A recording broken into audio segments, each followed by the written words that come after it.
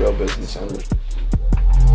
Welcome back to the Real Business Owners Podcast. This is episode 77 with myself, Trevor Cowley. As always, Kilo G. That's right. That's What's right. up, everybody? That's right.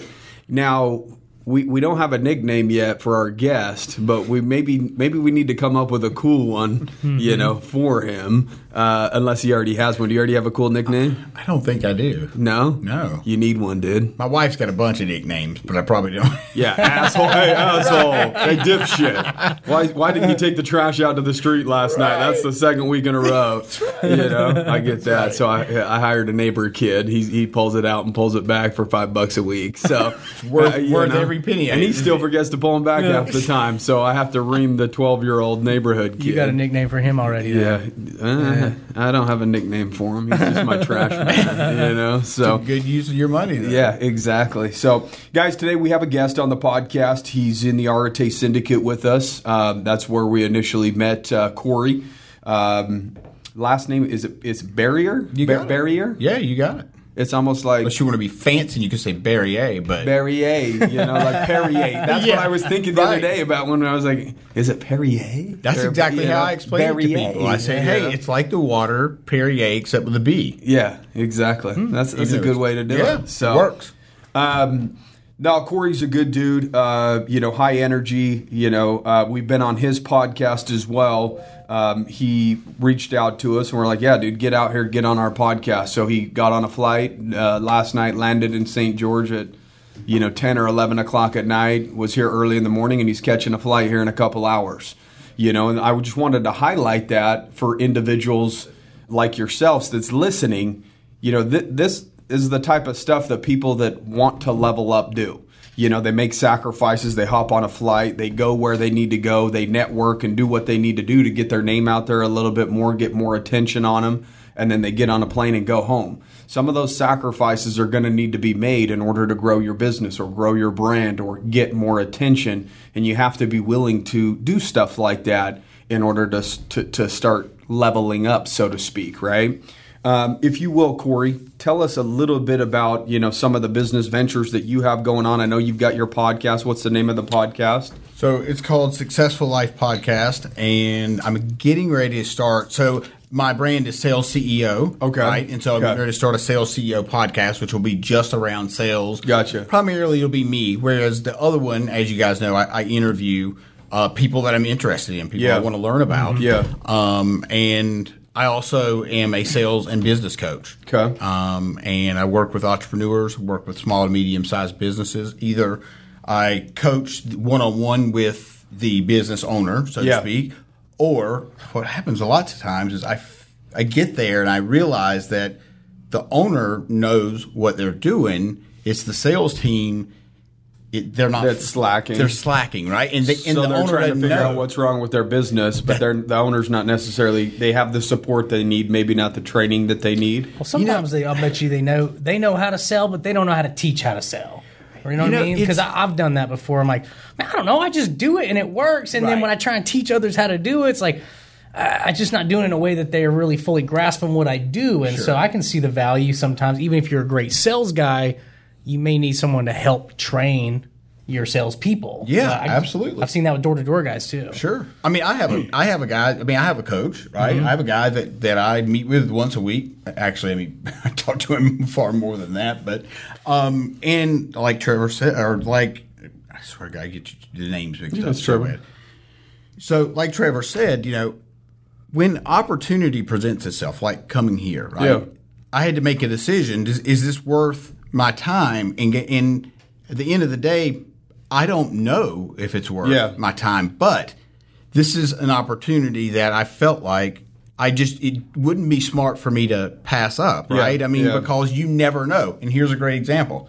Here I was talking to Kale this morning about you got 60-day credit repair. Yeah. I didn't even know until I was listening to one of the podcasts you guys did that. Yeah. Right? And so he was explaining to me what that was about. Yeah. So if I know anybody that could use it, or if I ever need to use it, now I understand the process. Yeah. So I feel like I've already gained knowledge by being here. Yeah. Right? Mm-hmm.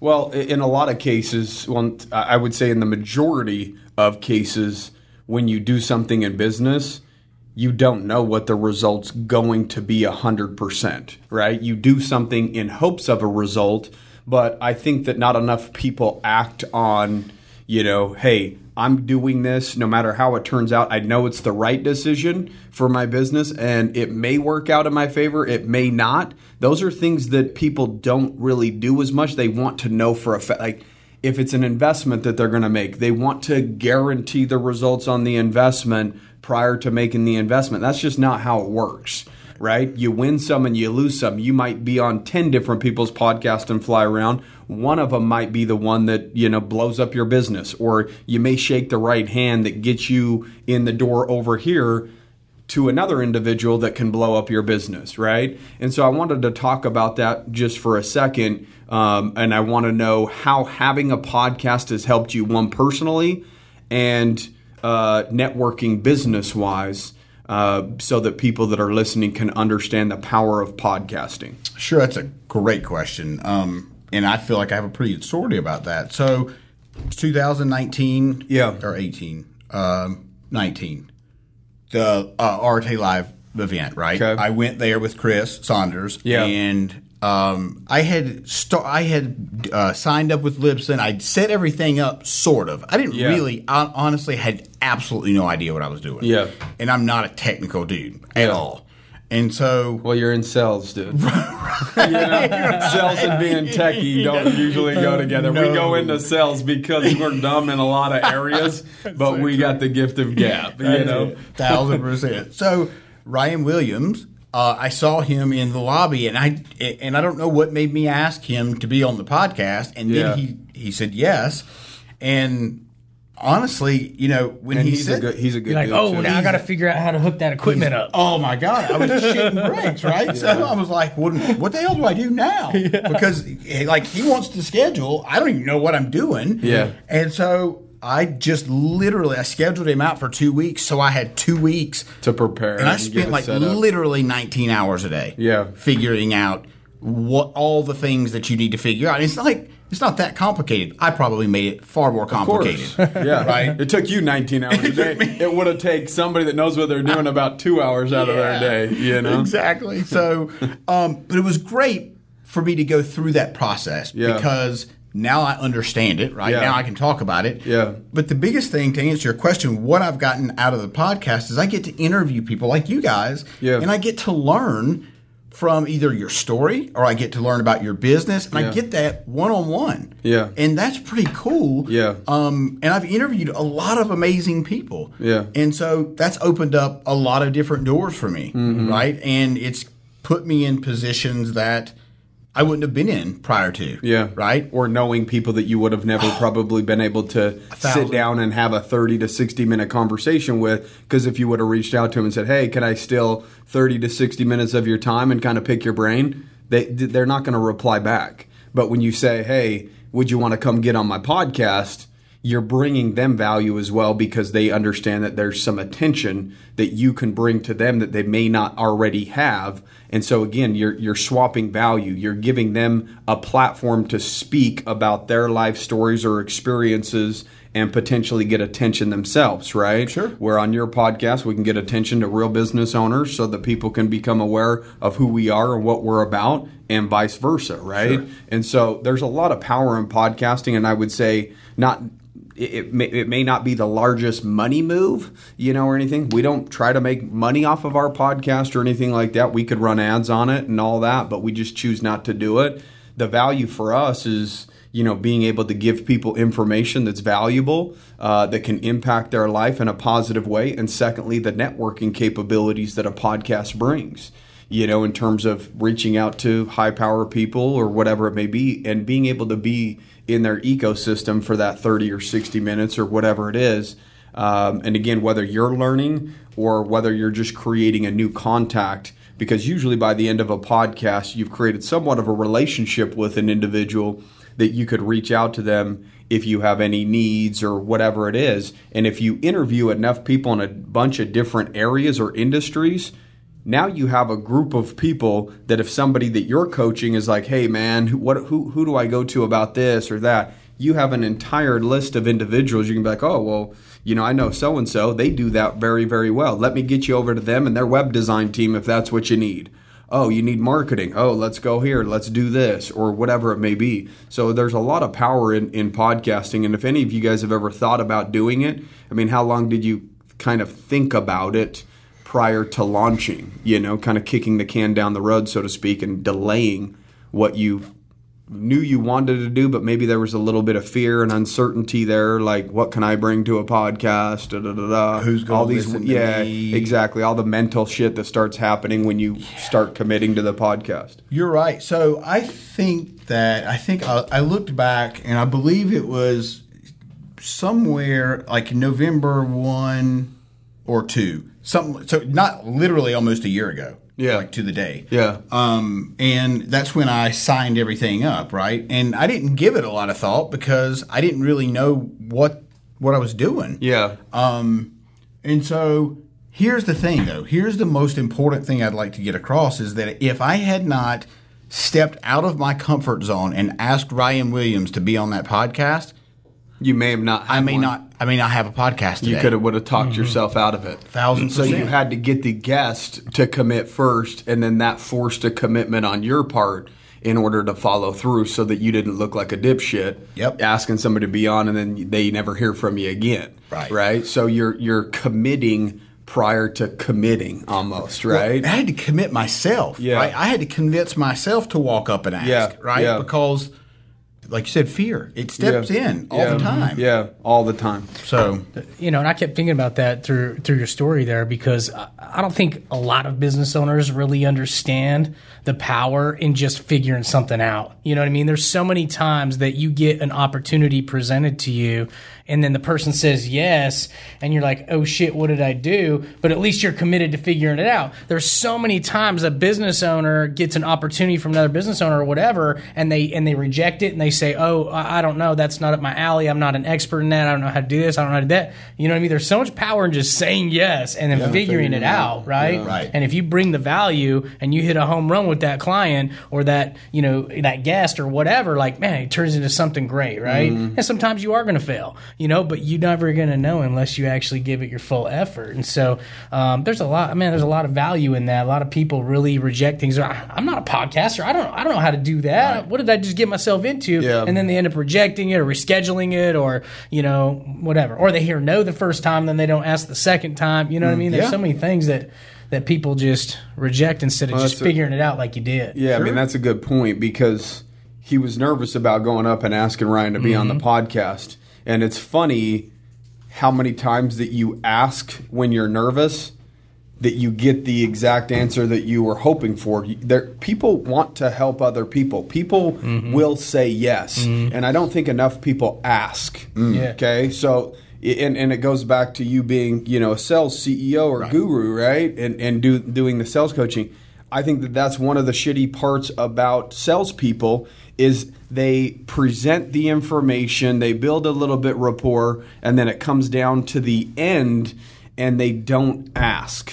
They have to do the ask. They're almost waiting for the customer to say, yeah, that sounds great, let's move forward.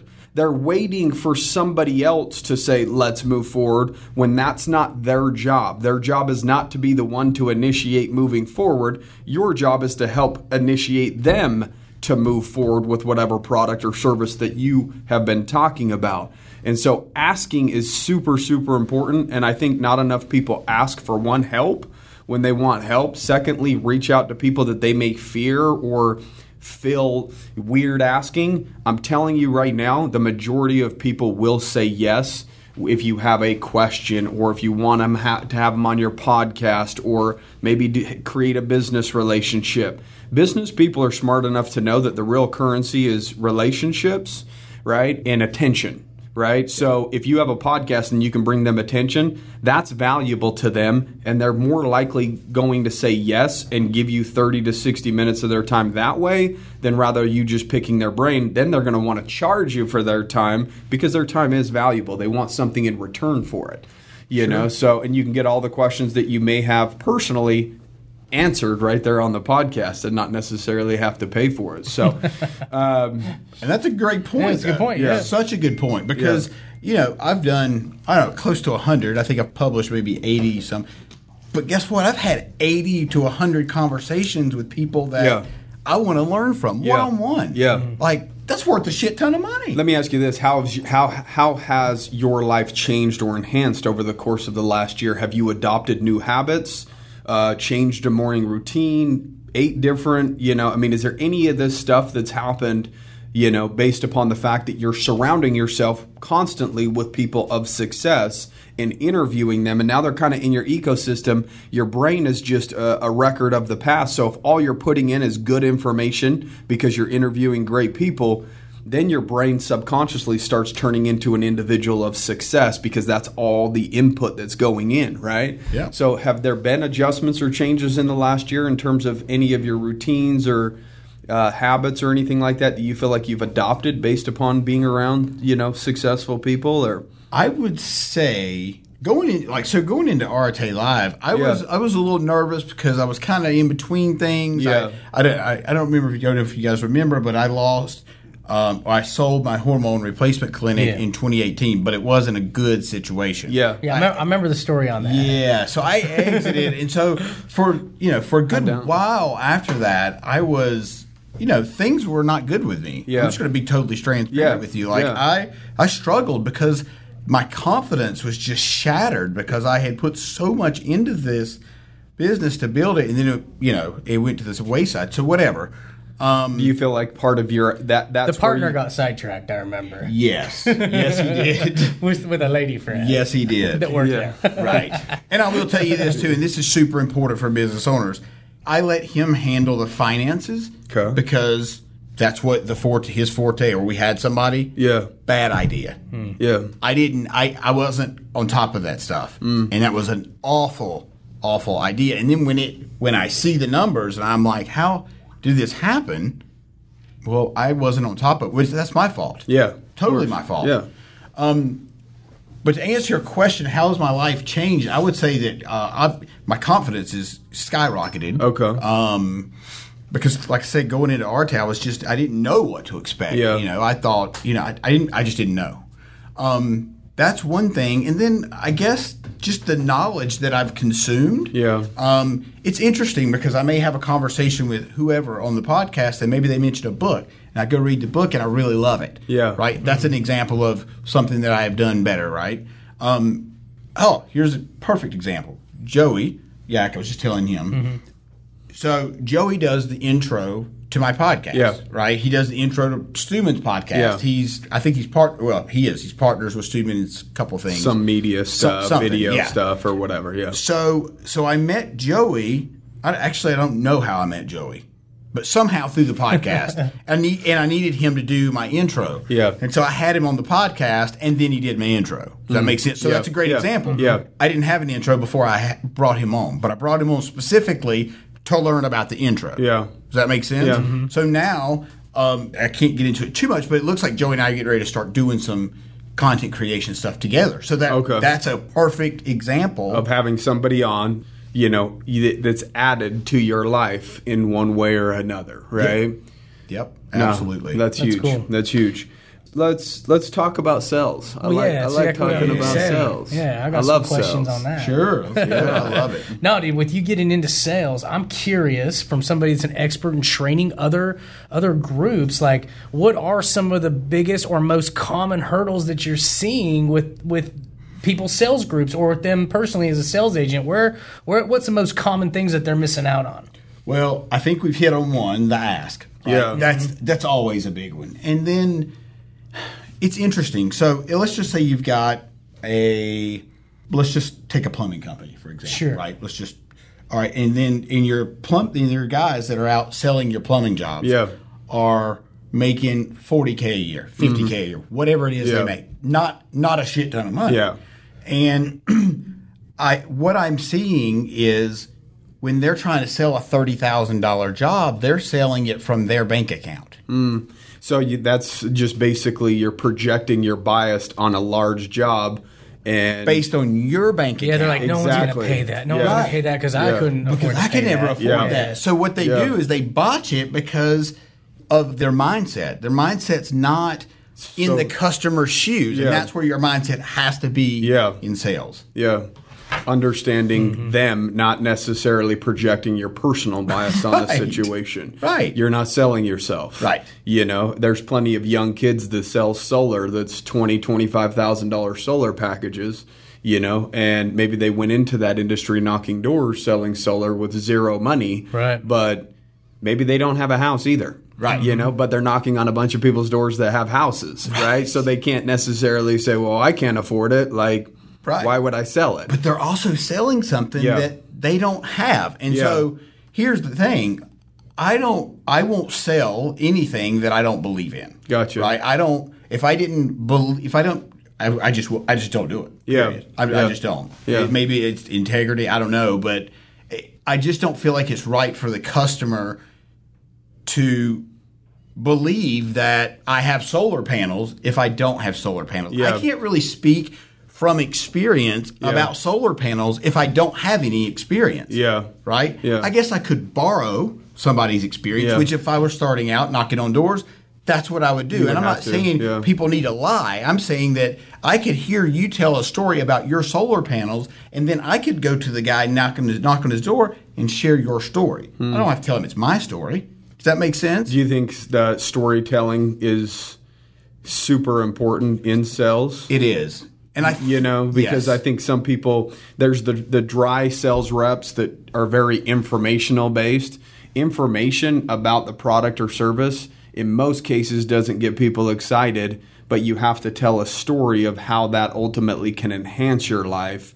You know, you have to tie it to something else that's potentially meaningful to the customer. True. Because when somebody's spending money, it's definitely not a fun thing usually to do. They look at it as an expense. So if you're selling a product or service that enhances their life, the idea is to maybe reframe it as an investment. If you invest into credit repair, you know, that's what we talk about with our credit repair agents. Like, look, an investment has the ability to bring you something in return. Right. Okay. So if somebody spends $150 a month on credit repair, but now their interest rates are far better on their credit card, on their car loans, on their home loans, they can now save $300 to $400 or $500 a month. That's an ROI, a return on investment, right? And so the idea is to show them how it benefits them long term and how there's some sort of return or something that's meaningful to that individual tied back to the product or service. Exactly. You have to tell a story that pulls on the heartstrings of your client or customer, and selling a product doesn't pull on heartstrings. Yeah. Like, you know, I don't care what the bottle that the water comes. I don't care about the bottle. I just care that I'm thirsty and I have the water, right? So don't sell me the bottle of water based on the colors and the writing. Yeah. Because I don't give a shit about that. Yeah. Right? And so if your customer doesn't care about what you're talking about, you got to change that. Yeah. You got to figure out a way to tie it to something that they care about. You have to. Yeah. Most of my clients or affiliates that I work with have sales groups, right? And one of the biggest problems that I see with these groups is a lot of their sales guys don't know how to sell without being high pressure, because they lack the ability to build like connection with people, right? Which is a big part of that. Like what we're talking about. Sometimes these stories are really just to build rapport and connection. A lot of people, I've been reading a lot of Seth Godin's books. Do you ever read those? Excuse me, I haven't. Do you need water? Oh, no, I sucked down the water. That's the problem. Yeah. I ran down the wrong too. We've all done that. But man, I've been reading a lot of his books, and it's like, oh my gosh, like, there's more power than I even thought was there, because people all have this huge need to actually like belong to something, right? Like and if you can figure out how through your storytelling to convert somebody to your product because you made them feel like they belong to something, like they connect with something, not only do you, one, not have to use high pressure to sell them that way, but two, you're going to keep that customer for a long period of time. A lot of groups I've worked with in the past, their guys are high pressure. they lose 30% of their deals. So they're never really growing. They're always just chasing to keep up with cancellations and all these things because they don't know how to sell with stories and connection. So when you say they're selling high pressure, give me an example of what you mean high pressure. Grab your balls, man. Grab that credit card and let's do this. Yeah. Oh, what do you got to ask your wife for permission? Who wears the pants in the house? You know things like that. Oh yeah, dude. Oh man. Oh yeah. There's like and Trev and I came from working in a call center where that was normal, right? And we had to learn the hard way that, like, dude, when we started owning our own companies, like, dude, that stuff's like kind of fun and maybe funny to the guys around you and all this stuff, but it doesn't work long term because sometimes people will buy because they just want to get you off the phone or get you off the door or get you, get out of the area. But dude, they're gonna go home and think about it and they're gonna cancel, right? But anyway, man, I mean, and that's just a couple extreme examples. There's other high pressure tactics that people do, like, just like, well, there's different tactics that I see.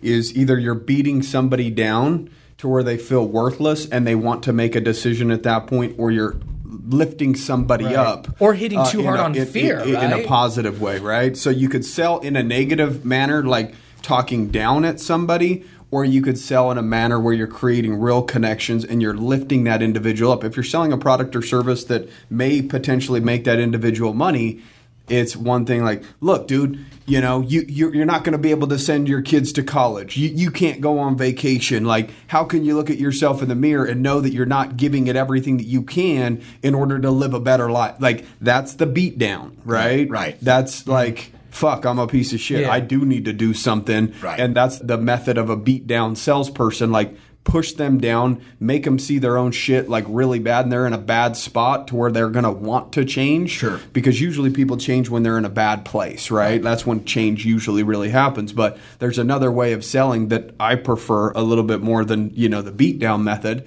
is more of a motivational speaker. Sure. Right? Like, let's uplift you. Like, look, Inspire. yes, exactly. You've done everything that you can up to this point, and you realize that you're not getting it done the way that you want to get it done. You understand that changes definitely need to be made, correct, Corey? Yes. Okay, perfect. So the idea is I'm going to lay out a pathway to where change can happen, and if you see the ability to, live a better life through this information that I'm about to display to you, are you ready to take action today? Are you ready to move forward, provided I can lay it out and it's understandable to you?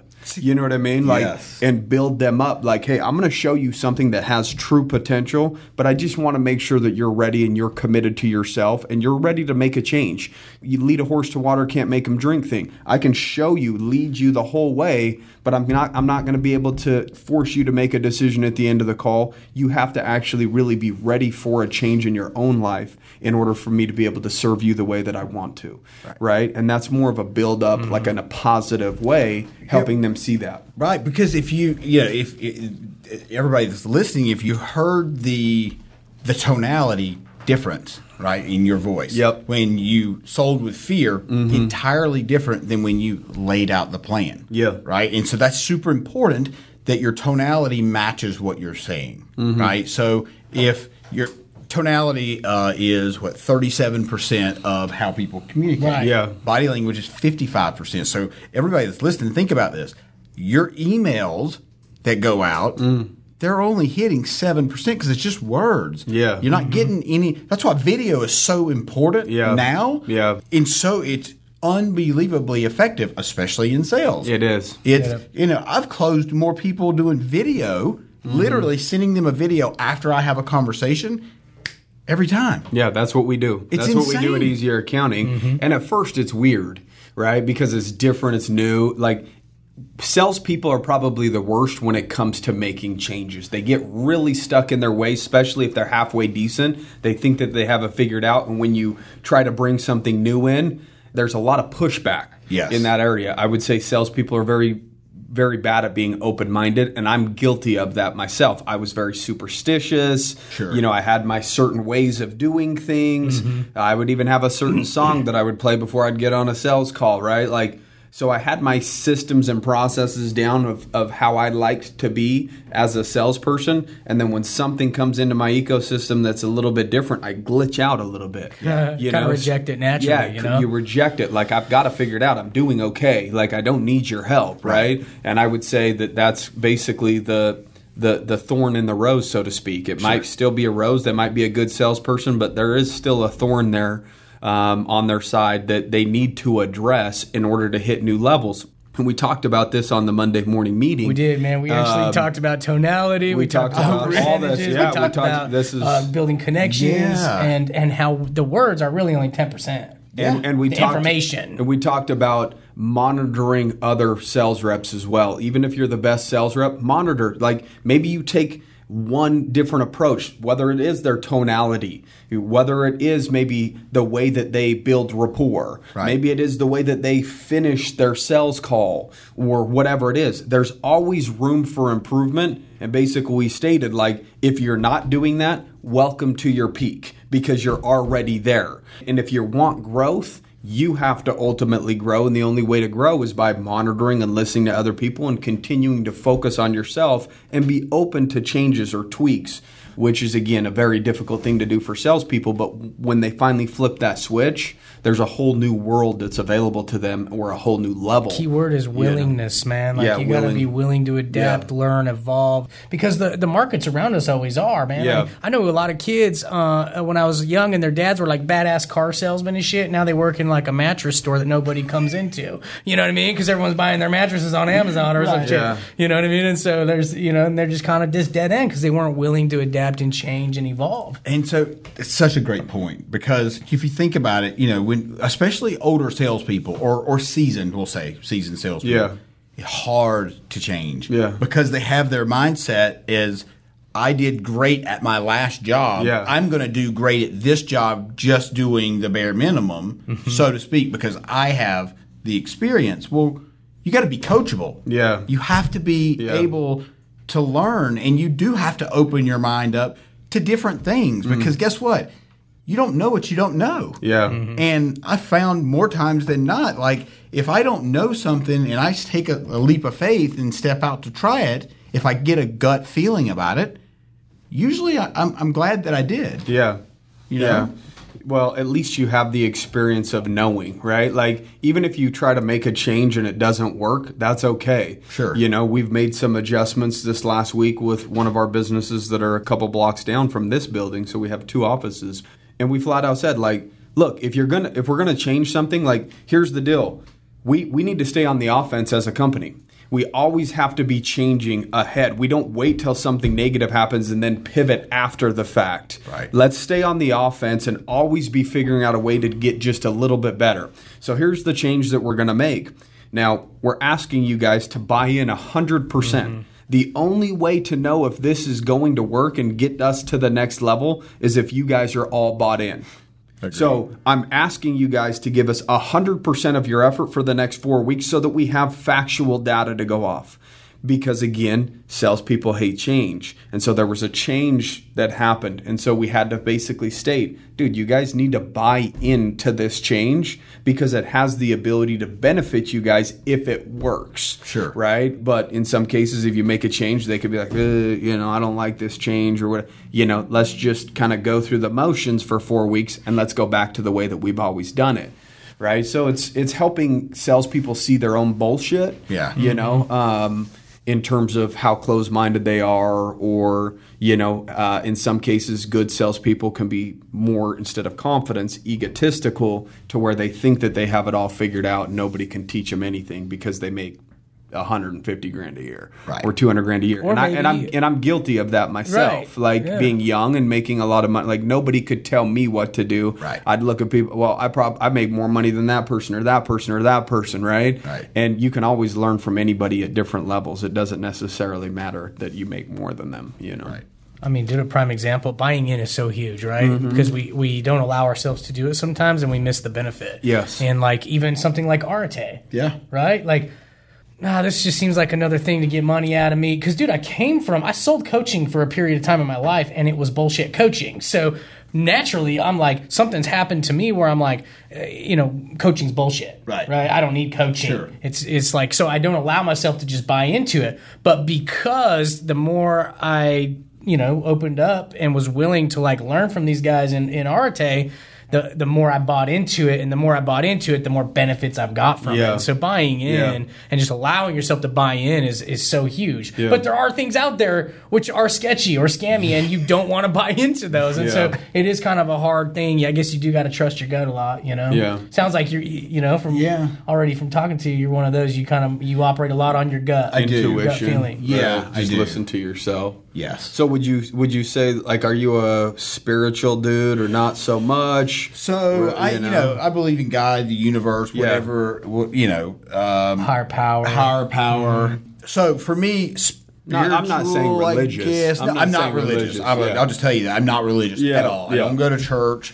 My brother, are you a meditator? Do you do like any of that stuff? I do meditate like 10 minutes a day. Yeah, and I got to be totally honest. Like, I've really dropped the ball the last couple of months. I have too, big time. I have too, because when COVID first hit, we couldn't go to the gyms or whatever, so I'd go out running or whatever, and I saw Kel a couple times out running because we live close by. But then I'd go home and meditate, and I was doing it religiously, and I felt great, But then when things start opening back up, when we get back into the office, your routines change a little bit because now the gym's open, so I go to the gym, and then sometimes I'm there a little longer than I'd like, so I don't have the 5 or 10 minutes or whatever. But I definitely need to get back to that because I felt different. You feel better. You vibrate at a little bit different of a frequency, and it's almost like when we're at a low place. We've talked about this before. We're a little bit more open to try new things to bring us out of the rut, and then once we're out of the rut, we stop doing all those things that brought us out of the rut, and so you find yourself going up, and you're like, I'm good, and then it's just this slow descent back to reality, right? Right. Or back into that rut. Yeah. So routines and doing things consistently are super important. It's not easy to do. There's two of us right here freaking admitting that, yes, we do it, but we've kind of slacked on it a little bit. Yeah. And it's okay. It's just being aware of it and trying to be more conscious of, getting it done on a regular basis as much as you possibly can. Yeah, no, I totally agree. So how do you meditate? Do you mind me asking that? What do you do to meditate? So, do you use an app? Or yeah. It's an app called Waking Up, but that's what I did at first because when you first start doing it, I was just doing it by myself for like the first few, like just trying to close my eyes, but then I'd peel my eyes open like after 30 seconds, like my ADD kicks Felt in. Like 10 minutes already. I was like, shit, I'm just sitting here with my eyes closed. Like, this is stupid. Like, I'm a mover, I'm a shaker, I'm a doer. Right. And I'm just sitting on my back porch with my eyes closed. And so, I'd constantly be opening my eyes. And so I realized, like, I need a little bit of assistance here. I don't even know how to meditate. Right. And so that's why I downloaded an app and put something in my ears to where it can like walk me through, okay, make sure you're focusing on your breathing, okay, open your mind, Yeah. And so that I have a guide. So that kind of just guided me for a period of time, and I felt like I was getting into a pretty good rhythm, and then I stopped using the app because I don't want to be dependent on it. I want to get to the point where I can just sit down and meditate, wherever I'm at, whenever I need to. Right. So I bet that's when I started veering off of it. Right. is when I started doing it more myself and not using the guided meditation as much because I don't think I was seeing as much benefit. I think I pulled off too quick. Yeah. To be quite honest with you. Yeah. I don't have it down yet. Right. Sure. So I need to get back to using. Have you ever Waking connected Up. with Phil in the Arete? Phil Davies? Mm-hmm. Yeah. He told me about an app, and so that was the first time I'd ever downloaded a meditation app. And I'm laying in bed at a hotel room, and I decided to throw it on. And I'd done a few, but there's different people you can get guided meditation from. Yeah. I found this one where it was like, just try and relax your body. Every time you breathe out a little bit more, and it started saying like, feel how heavy your legs are and then your arms and like, so I'm doing it, man. I'm just like listening, and all of a sudden it felt like I was falling, right? And so I woke up. I didn't allow myself to really go into that trance, right? And so, that happened to me two times, man, but I've never been able to get back to that level. Well, guess what? Let me tell you what that was. What? You were hypnotized. Yeah. That seriously. Yeah. Like I'm a hypnotist, so to speak. I don't practice it, but I know how to do it. Uh-huh. And so That's exactly what that was. Yeah. I mean, exactly. And so when they take you through all that stuff, it's just keeping your awareness to your body, and you do go into that kind of a trance meditative state. Yeah. And apparently you can tap into your subconscious and absolutely. Grow there, right? Yeah, absolutely. Mm-hmm. So here's a good example. All right, so shut your eyes and let me take you through this really quick. You'll enjoy this. All right, so if you're driving, follow along. Close your eyes, especially if you're on the freeway at night. Turn your headlights off so nobody sees you doing this. So I'm just kidding. So think about. All right, close your eyes. Full disclaimer. Don't do that.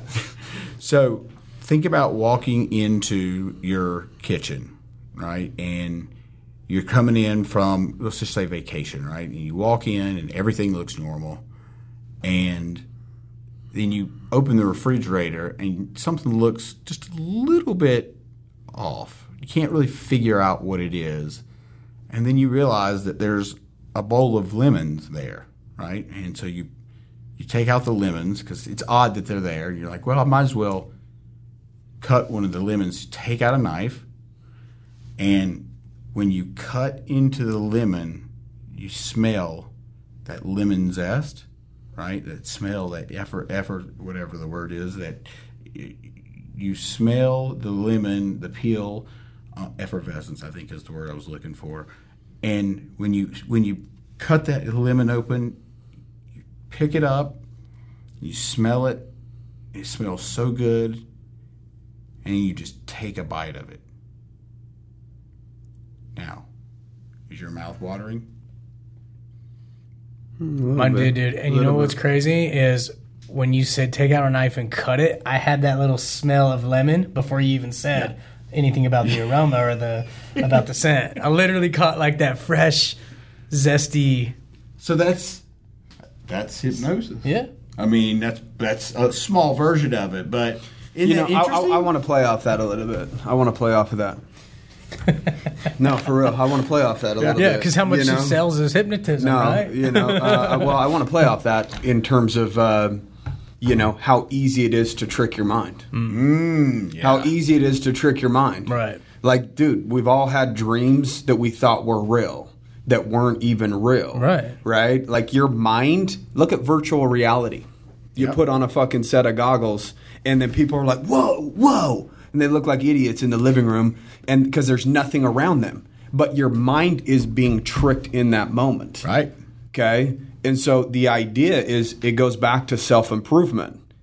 Like you can actually trick your mind to believe that you are something that you're not prior to being that. Right? And the idea is, again, start identifying with this individual that you want to be. Start visualizing it like we just visualized going to the kitchen and cutting that open to the point to where you could smell the citrus and you could feel it at a whole different level. Feel what it feels like to be in the best shape of your life. If that's one of your goals, feel what it feels like to be disciplined, to sacrifice, to save money, project out like what it feels like to live in your new home because you did save your money, right? Start tying not the fact that, well, I want to save money. Tie the importance of saving money to you sitting in that home, looking out the back porch with a beautiful view or whatever it is. You can be in those moments prior to ever seeing those moments, and then your brain will start working towards those goals subconsciously. That's right. So, well, your mind's either tricking you or you're tricking it, man. You know? And I actually have a quick little true story about that because when I was in my first marriage, super overweight, super unhappy. Before I'd ever gone through any, you were still a fucking stud, though. Everything. You were still a stud. Just because you felt that. I could outdrink anyone. You know what I'm saying? You were still a stud. But dude, I had such bad anxiety that I was having panic attacks all the time. Really? Literally, I left a business meeting one time because I had a panic attack. I told dude I was going to the bathroom. I got my car, went home. Holy shit! Yeah, and one day. And I was reading this book about health, which actually made it worse. Because I was just like, I'm going to have a heart attack, man. I'm going to leave these kids. I don't have life insurance. Like, I'm thinking about all this stuff because I'm in the very, very beginning stages of my business. And I'm just thinking about all these things. And I kept having panic attacks. And then as I started taking better care of myself and I started taking control of my mind back, I realized that all this anxiety was, in theory, my mind tricking me, right? Creating me, allowing it to create all these stories of things that are bad that can happen to me. And one day I took control back. And I remember being out on a run one day and I was like, why am I allowing all of this worry, which is just projections of things that I think could happen but aren't happening, control me? I am done worrying.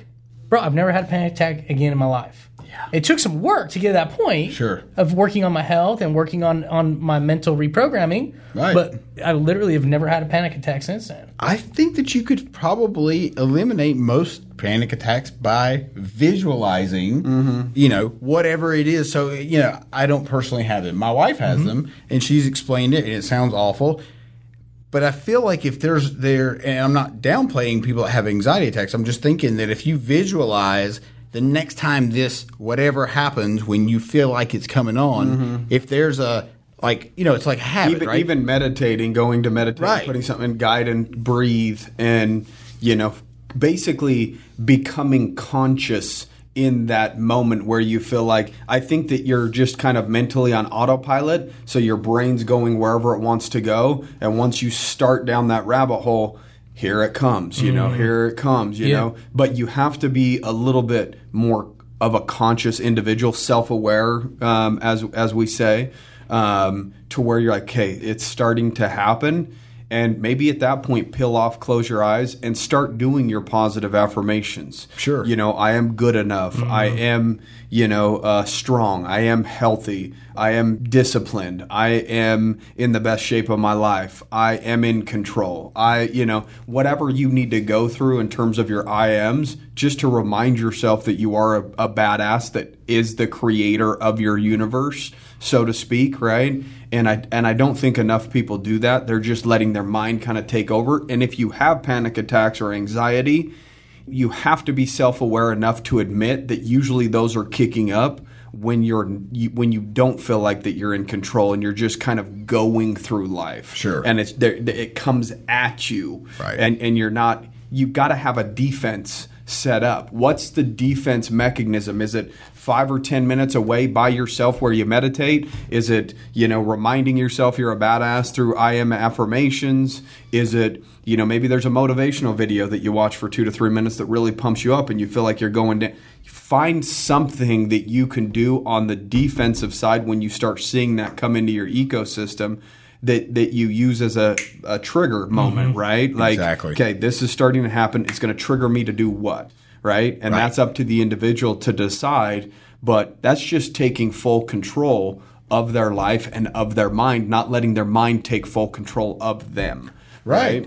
So in that trigger, just like you said, so you can trigger, the trigger could be, I'm going to go down the rabbit hole of the anxiety attack, or the trigger can be one of the things that you listed. I'm going to go on a walk. That's what my wife does. She'll walk. Walks she'll like, thing. Hey, instead of us fresh air, sun, and go. Yeah. So she'll say, hey, we need to take a walk. Immediately trigger. I know what that means. Yeah, let's go. I don't need to know anything else. Let's walk. Yeah. And we walk, and she's good. Yeah. But it's that's a game plan. She's ready for it and prepared for it, right? And I think a lot of people are just letting it happen to them. And they have to admit that they're really not taking full control of their situation or accountability of their situation because they're just letting it happen. I feel like people that truly are like, no, it's an illness, I can't control it or whatever, are kind of in that mindset. Yeah. They're like, I can't control it. It just is what it is. It's just what's happening to me. Yes. But the people that are willing to really practice and reprogram and do the things consistently that help clear their mind so that they get through those attacks or those anxiety feelings over and over and over again, eventually I think that they can build the self-control to choose not to have them anymore. Yeah. So I think I'm going to give the mind the credit that it deserves. I think it's far more powerful than what people give it credit for, whether it's positive or negative. Yes. Okay? So either side, it holds ultimate power. So if you're letting it just do what it wants, you're going to find yourself in ruts or in a bad place. Again, pulling off of the things that we know we should be doing, we find ourselves in a rut because we end up going back to just not being conscious and aware of some of the routines that we have that kept us at a high point, right? And when we pull off of that, then your brain starts being on autopilot. You're not conscious and in control of your habits or your routine. So then you start feeling the lull. And then you start taking control again of your mind and start doing some of those habits that pulled you. And then you find yourself raising back up again. Do you know what the best book for that is? On audio, though, because I read it and I did it on audio. It's Outwitting the Devil by Napoleon Hill. I've talked about it before because my son read it before me. But dude, the audio's great? So epic, bro. So the devil's there's Napoleon Hill voice interviewing the devil, and then there's a different guy's voice, which is the devil's voice, in response. And so you're kind of listening to this dialogue back and forth, and it's all about how the devil controls your mind, whether you think it's the devil or if it's just your own internal bullshit. Like, dude, that book is so gangster for understanding what you just barely said. I'm reading a book right now called Best Self, Be You, But Better. I saw that on your or something like that, and it talked about identifying two different parts of your brain and actually naming it something, right? So he called his, when his brain was being negative, he called it minus. Minus is coming at me right now. And then he called the positive side of his brain Merlin. And so when something negative is happening, he's like, okay, minus is taking over. I need Merlin to come in. Right. And so he gives characteristic traits to Merlin. Right. And to Minus. And so that he knows if he's acting in a specific way or thinking in a specific way, Minus has control of his brain at that moment, and he needs to give it back over to Merlin, which is the wizard that's confident, that knows all, that he can combat evil, things like that. And so he's created these two mental characters, a negative character, because we all fucking have them. Sure. And then he created a positive character, kind of the superhero, his life superhero. And so he gets back over to Merlin when he needs to, when his mind is going in a negative place. He's like, okay, Merlin, take over. Like, he's literally kind of talking to himself. Sure. And he's giving all the characteristics. He's confident. He's strong. He's positive. He's a force for good. All of these things. And so he gives control back to Merlin, and so that he can make better decisions and be in more of a positive place. And Stuman talked about that when we interviewed him on the podcast, about identifying your enemy. Right. Right? And in terms of, he calls it the force of average. He wants to identify negative things coming at you as the force of average. So he's like, oh, well, that's just the force of average. I need to overcome that. Sure. Rather than, I got in a car accident, I'm all upset. You can just name it something to where you have the ability to then overcome it. It was a similar concept in terms of negative thinking, having that individual be named something, and then the positive thinker in you, and you just kind of combat it that way, where you can actually identify it. I think the problem is it goes so far south before you even identify it, and then you're at a low place, and you're like, fuck, I'm in a low place. Yeah. And then you're like, I've got to do something about it. And you wait till you get to the low before you make the change, right? Right. When we don't necessarily have to do that. You can, as long as you're identifying it with something like these negative traits or negative thoughts, you can switch that over. So I thought that was super interesting. Humans are weird, right? We are fucking weird, dude. No, but you're right. This human experience is just a big game, and it's just a matter of figuring out the tricks to kind of game life, game your brain, game business. How do we play all these various games and create personal relationships? That's a whole different game. Business is a whole different game. Self-improvement. Right.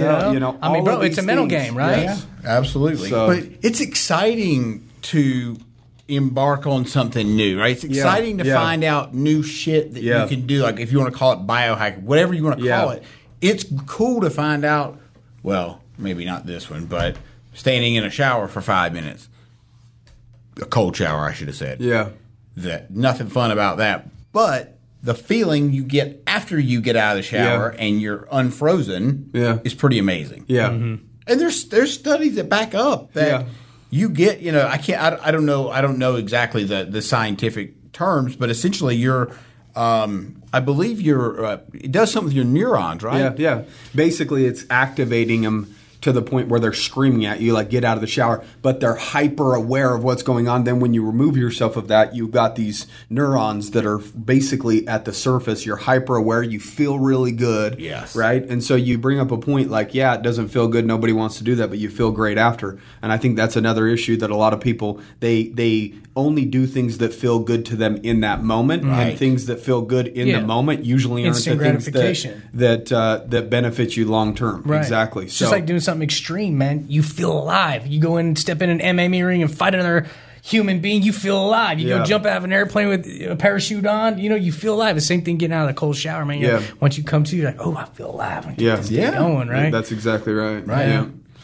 But so I was just gonna say, dude, I wanna talk more to you about sales, though, because I want people to understand, like, if I'm gonna hire a sales trainer, like they wanted to reach out and hire you, like, man, what are some of the things that you really do to go in and hit home with a group or an owner, and what are the biggest things that you work on, and do you fly to them? Do you do it over the phone? It depends on whatever the customer client needs. Yeah. I mean, I'll do whatever, but usually, I mean, you'll do whatever. Zoom, no.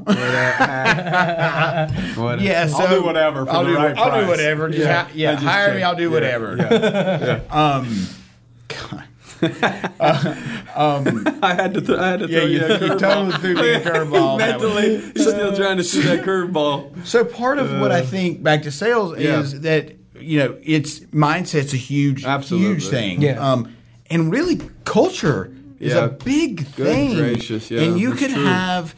This is the thing. You guys could have your core values posted on every wall in this place, right? And you guys may go by the core values, and you may think your employees go by the just core because values. it's hung up or whatever. But, if they're in a different building, you don't really know what they're doing. And so you believe, as the business owner, everything's going great, culture's good, because you're the business owner. Of course it's good in front of you. Mm-hmm. But when you step away, or when they step away, it's a shit show. And that is alarming to a lot of business owners, because they're like, well, wait a minute, how is this possible? I've got a great culture. You got a great culture in front of you, but you don't have a great culture. The water cooler culture might be a little bit different, right? And some of those. So sometimes I'll have conversations with the top salespeople on the teams that manage the teams, and they'll even say to me, like, "Yeah, man, the owner, he's just sitting up in his office doing nothing." I'm like, "Why would you tell me that? Why would you tell me that? I can see that doesn't make any sense." Like, do you not know why we're having this conversation? Yeah. It's certainly not so you bash your boss and the guy that hired me to help you. Yeah.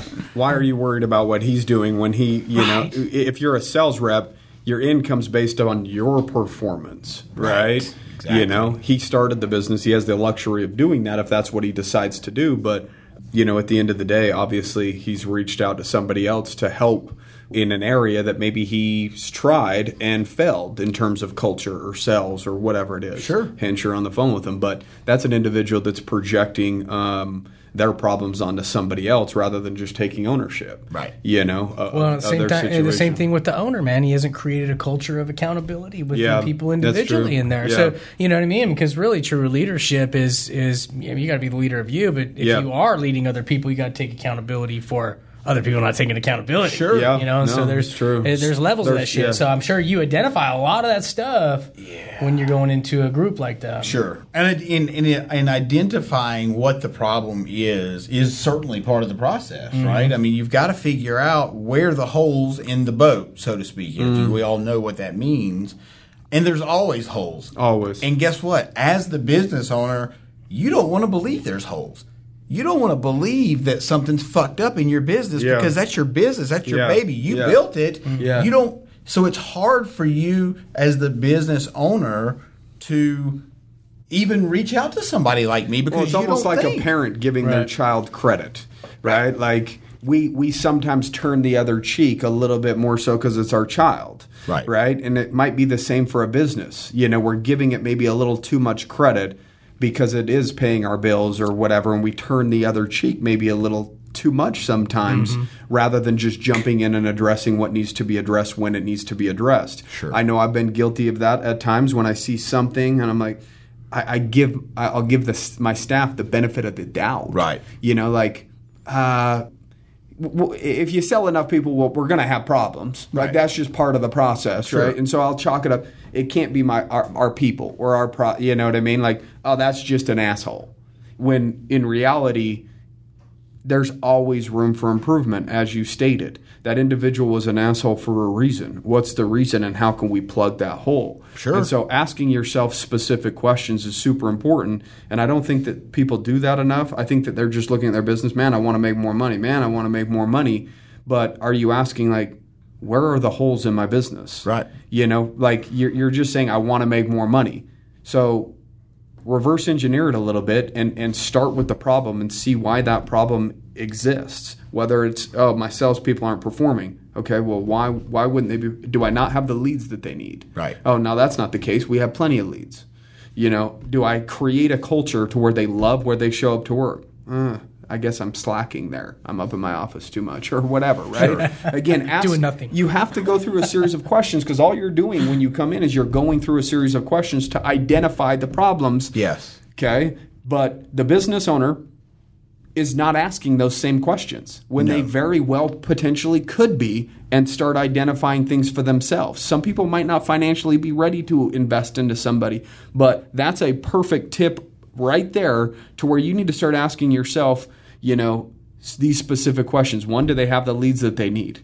You know, do they have the education they need in the sales training that they need? Cool. Is culture good? So these are a few things, right? Leads, training, and culture are probably three big things when it comes to creating a strong sales team, right? Yeah, and asking for the sale. Yes. That's the biggest thing. Dude, it's unbelievable to me that people walk away and they just won't say, hey, you know, Trevor, let's go ahead and move forward. Or why is there whatever? 1,000 different things you could say, but they just don't. They won't ask for the money. And if they do ask for the money and then there's a no, I don't think that they do a good enough job of probing why they got the no. So, hey, Corey, let me ask you this. Is it a money issue? Is that why you can't move forward today? Is it the financial commitment? Or is, you know, trying to start, again, asking questions? Right. Mm-hmm. To start removing potential scenarios out of the way? Or did I not just give you enough information in order for you to make an educated decision? Because I'm a firm believer in individuals making an educated decision. And how you do that is by getting all the facts and figures and getting all your questions answered. Have I given you enough facts and figures today, Corey? Yeah. Yes. Okay. Have I answered all your questions? Yes. Okay. So what's holding you back from taking that next step that you and I both know is the right decision? I'm not saying it's an easy decision. And in most cases, the right decision isn't the easy decision. So you and I both know that you can benefit from this, right? Right. And if it didn't cost you anything, you would probably move forward right now, wouldn't you? Yes. So the only thing that's stopping you is the fact that money has to go out today in order for you to start working with my company? That's right. Okay. So let's start talking about, again, some of the facts and figures that we brought up last time and how this can ultimately benefit you, because maybe I didn't cover that well enough because obviously you're not seeing it from my angle. Now, I have the benefit of seeing what our previous customers have benefited from purchasing this product, so I'm a little bit biased. I'm aware of the value that we bring to the table, but let's go ahead and get it a little bit deeper so that you can see the ROI, the return on your investment here with us today, because I want to make sure that you feel good when you execute that yes. Yeah, and have an whatever it is. Right, and have an alternative, right? So if it's a $25,000 project, right? Maybe financing. Why would I say to you, hey, by the way, it's $25,000, and why would I start with that? Yeah. Okay. Now, if that's your plan to say, hey, it's $25,000. However, this is what we've got in financing, or in the situation this how it can pay for itself. We just did, right? Or you could just say, well, hey, I may not have told you about the financing. Let me explain how this can only be $300 a month. $300 a month sounds a hell of a lot better than $25,000. Yeah. Right, to anybody. Mm-hmm. Right. Let me break down how this is ultimately going to pay for itself. Right. You know what I mean? And not only in the financing and the payments, but in how that is going to bring an ROI, like we talked about earlier. Because a lot of people are going to have a hard time saying no if they're like, man, $300 for $25,000, $300 a month for $25,000, but it's going to pay me another $2,000 a month in my business. Like, you know what I mean? Right. By having this or that or whatever it is that you're selling. So the idea of sales is to make the yes decision the easiest decision that they've ever made. Yes. Right? So if you haven't gone through a good presentation and you haven't built rapport with the customer, and again, help them understand how that product will enhance their life, they're going to come to the conclusion of no. So the idea is to really have the prospects see things from your perspective rather than from their perspective, okay? Right. Because, again, their perspective is they want to hold on to the money that they have and they hold it close and they work hard for their money, so they don't want to just go easily, right? And so make sure that you're breaking things down enough and building enough rapport where they know you, like you, and trust you, right, to where when they execute that they feel good about it. And it's just make it easy for them to say yes. Break it down in a way that it is almost a no-brainer to where you would be an idiot not to move forward. And just giving facts and figures or talking about the product isn't going to do that for you. Sure. No, you're absolutely right. So one of the things too, 3-day right of rescission, right? Yeah, everybody knows what that is. Yeah. And most salespeople dread it especially if you're shady. Yeah. Right? Yeah. Mm-hmm. One way that you can fix not getting that 3-day right of rescission phone call from the client is, literally say to the client, hey, I have an uncomfortable question for you. I just want to make sure that, that you're not going to call me tomorrow and cancel whatever it is, the product or service. You're not going to cancel. I just want to make sure that I covered everything today because – I want to make sure that we don't get that call tomorrow. Something along those lines, right? I don't want to waste your time or mine, and right, you know what I mean. Right. I want this to be a thing that you see through, and I help you see through, and et cetera, et cetera, et cetera. But you talk about the fact there's a 3-day right over. You talk about it. You have a conversation overcome it before it even becomes an issue. Yeah, exactly. At the very end, okay. Now that we're moving forward, if you got the yes, just so that you're aware, Corey, there is a 3-day right to cancel this process. Now, I want a commitment from you right now, before onboarding you and going through this entire process, that you're committed to seeing this through and doing what it takes for you to be successful or whatever, again, depending on what it is,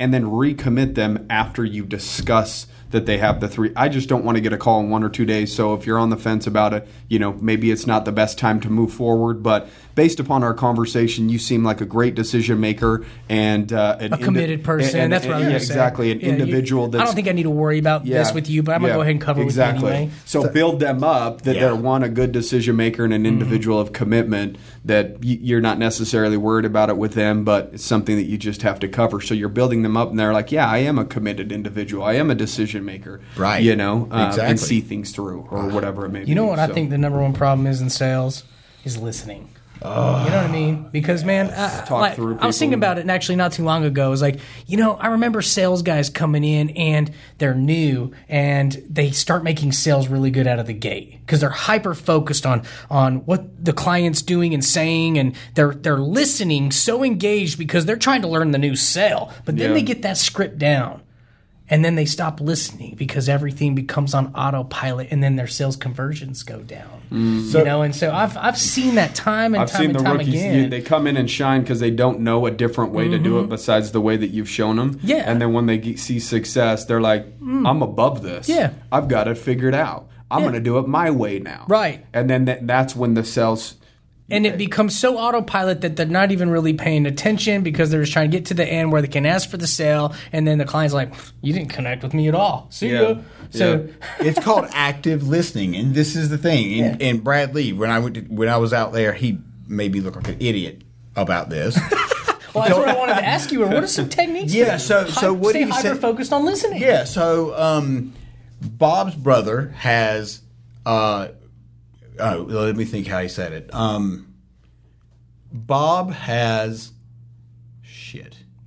I'll come up. Bob has shit? Yeah, right. Okay, he needs to find a toilet. You can sell him the toilet. Right. Bob's. Yeah. All right, so I'll figure out what he said in a second. But active listening is where, and I agree, salespeople, I like a lot of people, and I do this sometimes. I'm thinking about what I'm going to say while you're talking. Yeah. That's not fair to you. Yeah. That's not fair to you. That's a great point. Right? And we've all been guilty of it. Right. And so I may spit out an answer that has nothing to do with what you just said because I was just thinking about what I wanted to say. Yeah. In a lot of cases, customers will tell you their pain and tell you all the reasons why they want to do it. And a good sales rep listens throughout the conversation and they build their ammunition, so to speak. Again, that might be a bad word to use, but they get their ammunition during the call, so at the very end they could circle back. Well, you said that you wanted to take more vacations, or you said that you wanted to spend more time at home with your kids, that you wanted to retire by the age, are you going to be able to do those things if you continue on the same path that you're on right now? Right. So you're tying back some of the things that they said were important to them at the end of the call.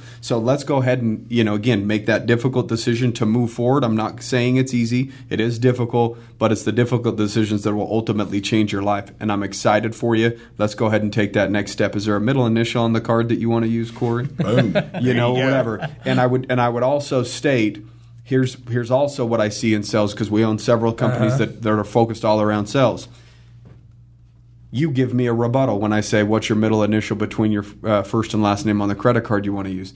Well, Trevor, I don't know if I'm ready to do that. Well, obviously you're ready to start seeing a better future. That's why we're on the phone today. I think that if you weren't serious, you probably would have hung up on me 30 minutes ago, right? Right. Okay. So let's go ahead and again take that next step. I'll be on your Christmas card list by December. What's the middle initial between your first and last name on the card you want to use? So again, I'll address the issue, but I go back to the ask after. Right. I see it all the time with new salespeople when there's something like that throws them off to the side and they, I don't know, and the customer's kind of squeamish a little bit. They have a question. Well, do you have any guarantees? Oh, hey, well, we do have a warranty of service. It's this, this, this, and this. And then it goes like this. They're waiting for the customer to say, okay, let's move forward then, because they already did the ask. Then a customer had an issue.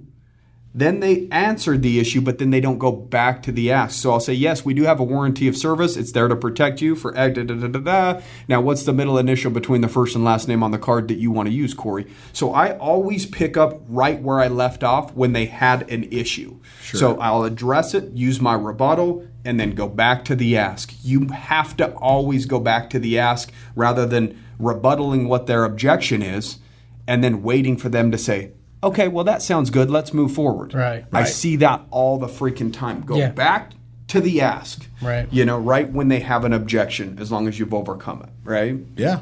1,000%. I totally agree with what you said, though, man. A lot of people, their mind's already on something that they want to say or do or whatever, so they're not fully listening to the customer, right? And so they're totally blowing their opportunity to really build the ammunition through the whole sales process, and connect. Yeah. And I think that's cool. That's a part of your process is helping people become aware of you're doing that, man. You're already trying to think of what you're going to say next before you're really listening to the customer. Right. If you were to give advice to a young salesperson or a young entrepreneur right now, what would be, with your experience, having several businesses, one that you had to walk away from, new businesses that you're kicking up, what's a piece of advice that you think would resonate with somebody that's new to business that, one may be struggling right now, especially with, the current climate? I would say that the biggest thing is I think people need to learn about, especially young entrepreneurs, they need to learn about sales. They need to learn how this process works, because guess what? You could have the best fucking product on the planet. It could be the new iPhone, the new Amazon, whatever the hell, company or something. But if you can't sell it, it's not worth shit. Yeah. So you can be the smartest dude in the room, but you better know how to sell it. Yeah. Because if you can't sell it, nothing happens without a sale. Yeah. And nothing, period. The world doesn't turn without the sale. It doesn't. And another point I wanted to make, too, people think salespeople are shady, right? When we sell something, when you guys sell something, when I sell something, I'm selling my services because I know it's going to help. It's going to enhance their life. It's going to bring value to you. Yes, you're going to pay me for it, of course. That's how I make a living. Yeah. But at the end of the day, I'm going to triple the money you've paid me through building up your company in whatever way. Situation. Well, even if you don't think you're a salesperson, you're a salesperson. I don't care if you're the doctor in town that just got educated for 10 years. You're selling people on why they should come to you for surgery, right? And the best practices Yeah. The owners of those practices know how to sell their service and back it up. Yeah. You know what I mean? Absolutely. Like, I'm the best doctor because of these reasons. Look at my track record. Okay, cool. No brainer. That guy obviously is the best in town because he's the best at what he does, but he also has a foundation of sales. Yeah. I've always said, even to, new hires, I say, just give it all you've got, because I'm telling you right now, you may not work with us for 2 years, 5 years, 10 years, or whatever it may be. But if you get good at sales, you'll always have an income. Always have an income. Yes. It's a known fact that companies will cut anywhere else outside of sales first, because sales is what brings in the revenue to the business. Right. So why would they want to cut sales if that's what's bringing in the money? Right. They're going to find somewhere else to cut a corner or whatever, an expense, but they're going to want to keep the sales reps flooding the money in the front doors, right? Yeah, and in the same sense, why would you not focus on your sales team as a business? Yeah. If you're trying to grow. Yeah. I mean, where are you going to focus? Yeah, where are you going to grow? Right, where are you going to grow? If that's where the money's coming in, that's where you need to focus. And if you don't have a sales team, you should consider it. Yeah. It doesn't matter what industry you're in. Even if you're in some sort of construction industry, you can still have somebody knocking doors. Hey, have you thought about remodeling your home? Right. We would love to give you a bid on your bid. Go into older homes or whatever it is, older neighborhoods, and knock on the doors. There's plenty of people doing the windows, doing the solar, doing the pest control. I mean, everything's starting to get more towards direct sales. Yeah. And you should be evolving as a company. And maybe if you've never had a sales rep and you just do marketing, and somebody that's really not trained is calling those leads, or you're just hoping to push people in the front door, you should really consider and try to figure out a way to bring a sales aspect into your business, because without a doubt it would be a game changer. Yeah, marketing is sales. For sure. But you got to know how to close. Yeah, exactly. You do. Exactly. And listen, and if your first touch of your business is the person answering the phone up front, you better have a damn good person answering the phone up front, because if that's the first touch, That's the first impression. that's the first touch. Yeah. Like, that's so important. Yeah. And a lot of people just don't even think about it. They're like, I'll hire somebody for $10 or whatever an hour, and they'll just answer the phone. No, don't do that. Yeah. Because if they're not educated in what you do well enough to explain it to the customer like you and you, or at least optimistic and bubbly and bringing good energy, where they're just like, wow, this company just seems like a good company. Exactly. Even if they don't have the answer, as long as they're a good energy vibrating at a high frequency, they can transfer it to somebody who knows what they're talking about. But you definitely want to make the first experience a good experience. Yeah. Without a doubt. And dude, you just hit on something else. Transferring energy in sales is massive. Mm-hmm. If you can walk into a board, whatever, and you can bring a positive energy, it's going to help everybody in that room. Yeah. Perk up, right? Yeah. If you go in there and you're... Why do they call somebody the life of the party? Right. Because they bring the life to the party, exactly. right? They're very energetic, right? It's the same concept, but for business, right? Yeah. We just don't... They've already identified that in a party scene, life of the party, right? But it's the same concept in a business meeting or in your business, right? So the owner's job should be bringing up the frequency or the energy of their company at all times instead of sitting up in their office, right? Sure. Let me ask you this, man. Where do people find you if they want to connect with you, dude, and maybe talk to you about sales or, whatever it is? So at Corey Barrier is your Instagram. Yeah, that's all my socials, it's at really. Corey, just like Perry, like Perrier with a B. Yeah. Berrier. You got it. Yeah.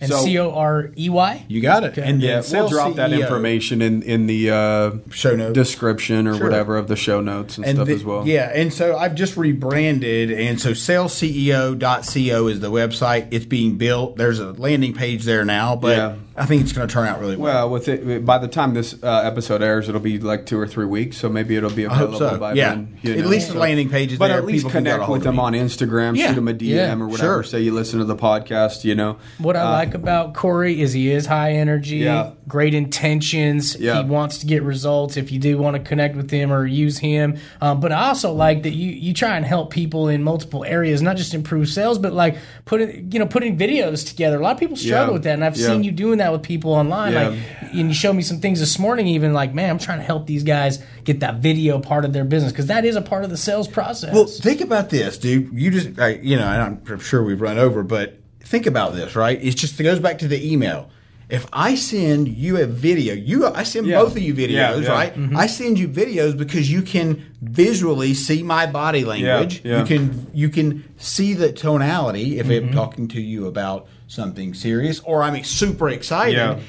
You feel that in the video. You don't feel any of that shit. It gives you two sensations, right? You get the visual sensation and then you get the verbal, the hearing sensation. So any more sensations that you can have like touch, feel, hear, all of that stuff, that's super important. And the more senses that you can bring into a situation, the better off you are in order to connect with that individual. So you can help people improve their videos, their marketing, and their closing. Sales, all that stuff. Dude, we closed so much business with just video. Yeah. And it's crazy. Yeah, if you guys need help with sales, you know who to go to. Yeah. The sales CEO, Mr. Corey Barriere. Dude, we appreciate you flying out here. We appreciate you coming on. You're a solid-ass dude. We love you. We love your energy. It was a good episode. Yeah, it was a great episode. So we know everybody that listens is going to enjoy it. Make sure you guys show him some RBO love and go connect with him on his Instagram account and just tell him thank you for coming on. So, as always, guys, have a kick-ass day. Take care. Thank you, brother.